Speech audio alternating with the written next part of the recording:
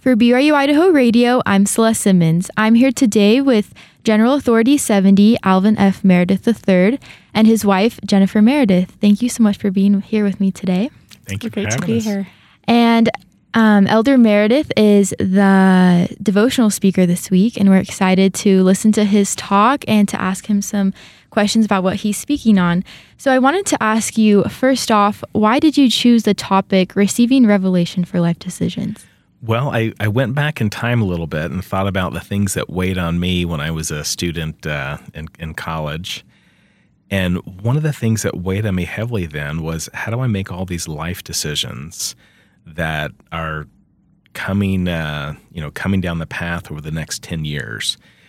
When you're in university, you are right at the very beginning of the decade of decision. If you think about the decisions that you have over the next 10 years, they're big decisions. And the unique thing about these decisions is most of them are not matters of right and wrong, but they're still decisions that will have a tremendous impact on the trajectory of one's life. And so we want to get heavenly guidance for those. And so that's why I selected that topic.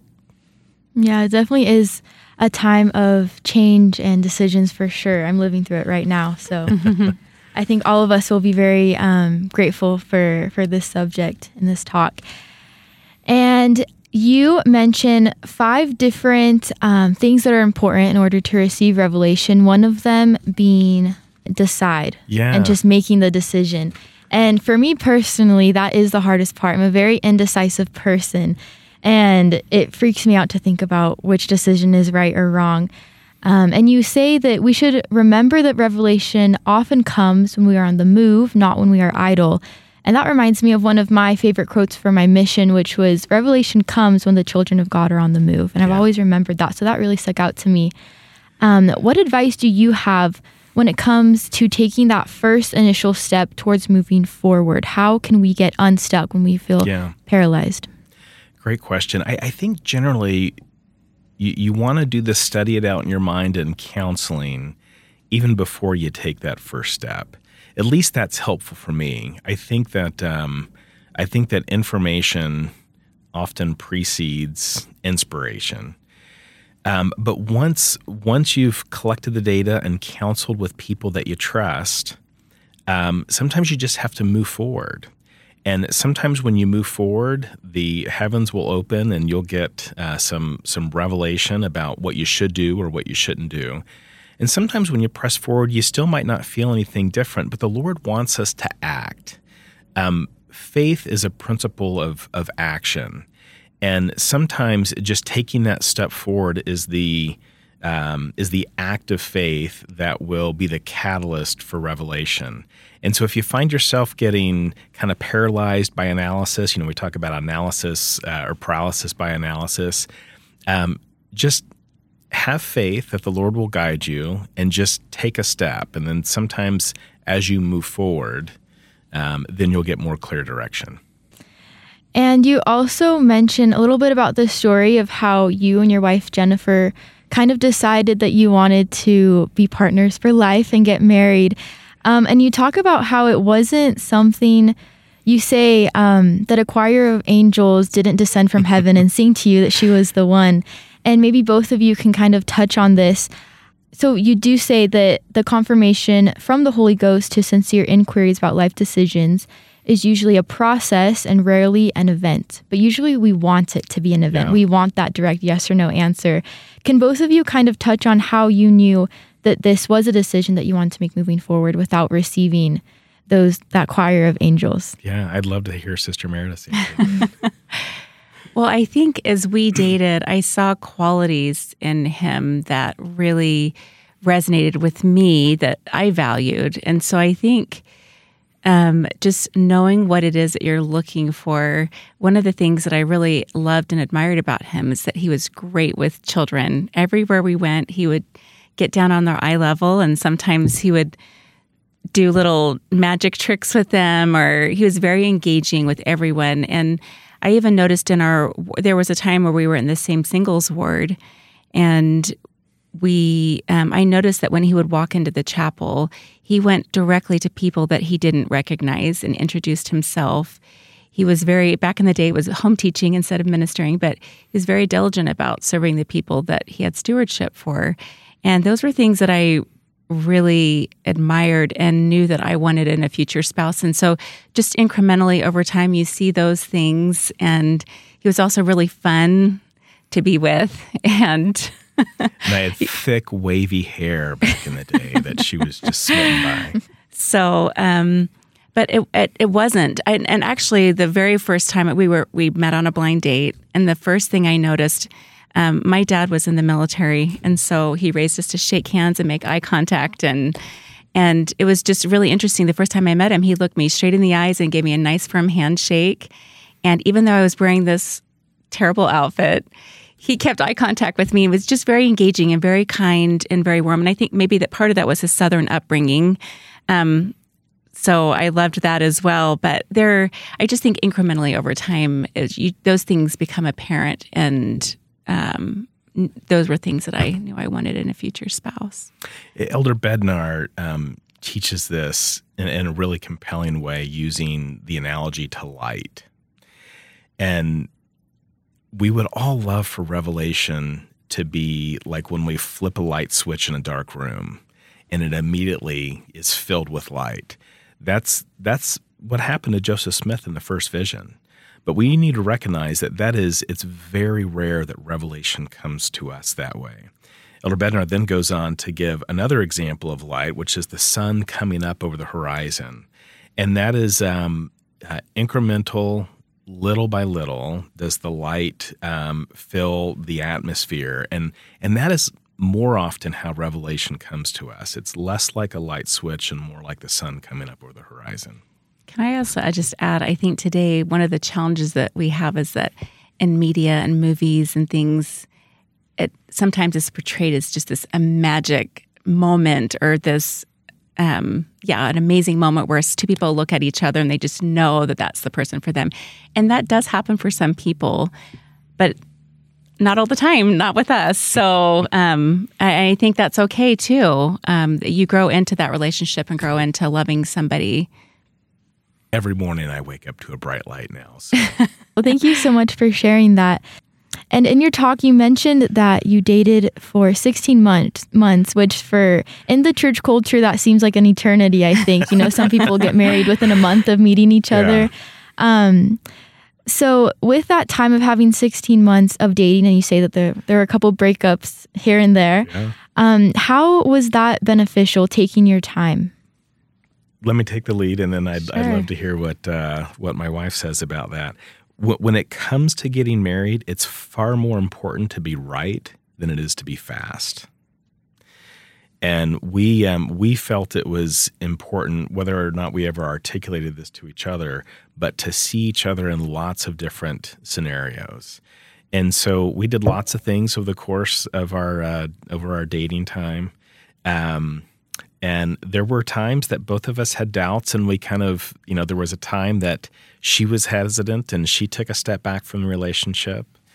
And then there was a time that I was hesitant and I took a step back from the relationship. And then finally the timing was good for us, and we were able to move forward.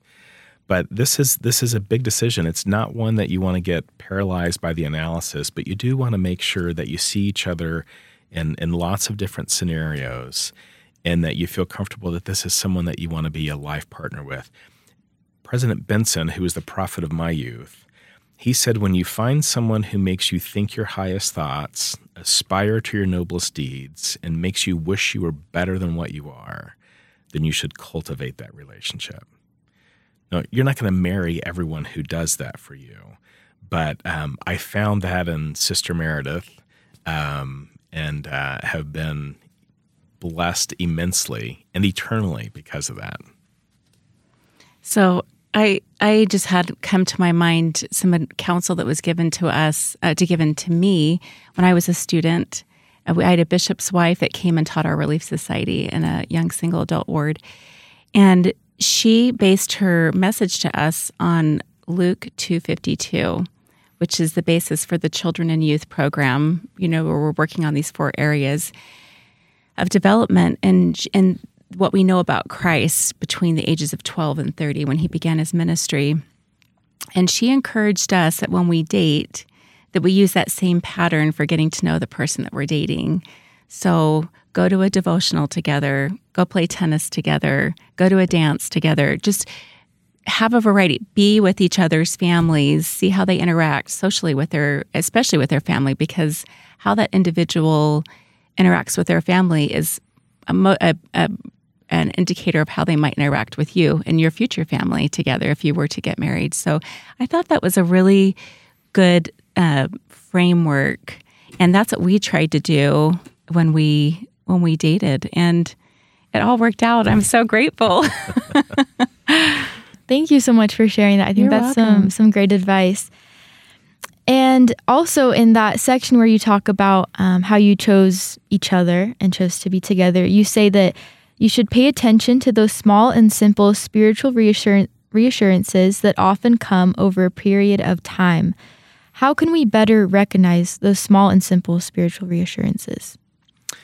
I think we need to make sure that we are constantly putting ourselves in situations where we feel the Spirit. And I think the key to that is being diligent about the small and the simple things. If on a daily basis, we carve out a little bit of time to get into the Scriptures and have meaningful prayer, then we will come to learn the language of the Spirit, especially when it speaks to us in those small and simple reassurances.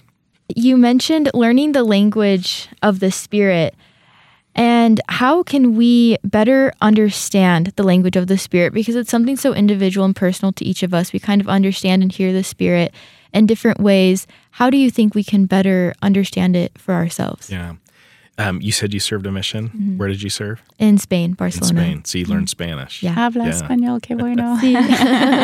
Well, there are a lot of parallels for learning the language of the Spirit to learning a language.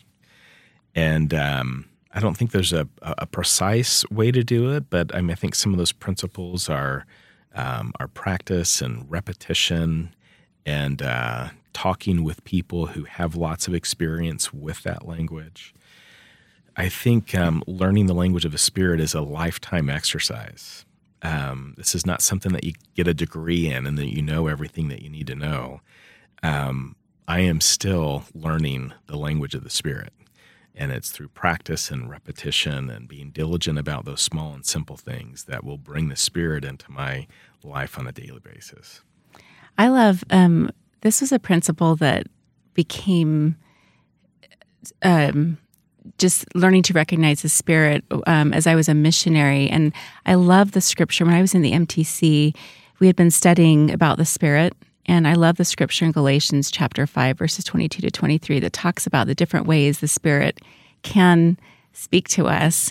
And I realized in the MTC that I thought I only felt the Spirit in a specific way, but all of a sudden I realized that I had been feeling the Spirit anytime I felt peace, or anytime I felt joy, or anytime I felt patient. Those are the fruits of the Spirit, and I just didn't recognize that I was surrounded, but in all these experiences, I never connected that they were the Spirit. And the thing that I found in my life is that oftentimes I will feel the Spirit in different ways at different times in different situations. And so being open to recognizing that the Spirit, the fruit of the Spirit is so diverse and it's all positive and peaceful and uplifting. I think that's key as well. And lastly, you say that sometimes God simply wants us to use our agency and our own best judgment. And that's also something really hard. We just want him to give us the answers and tell us which direction to go in. How can we learn to trust ourselves when using our agency? I think if we recognize that we have a divine heritage, that we are really children of a Heavenly Father who loves us, just that understanding of who we are can give us the courage to know that we can press forward with the good mind that the Lord has given us, and that we'll be directed when need be because the Lord does love us. I would hope that everyone listening to this would gain a testimony and an understanding of their divine nature, that they are children of God. We are all children of God. And he loves us so much that he actually gave us agency as well. And he wants us to use our good minds and our agency and our good judgment to move forward. But he's also promised us that through the gift of the Holy Ghost, he'll protect us if we're headed down paths that will take us to a place that he doesn't want us to be. And so I think if we understand who we are, if we understand the principle of agency and the blessings of the gift of the Holy Ghost, that can give us the courage to move forward. Well, thank you so much, Brother and Sister Meredith, for meeting with me today and for sharing some great advice and insights. And we're grateful to have you here in Rexburg with us today.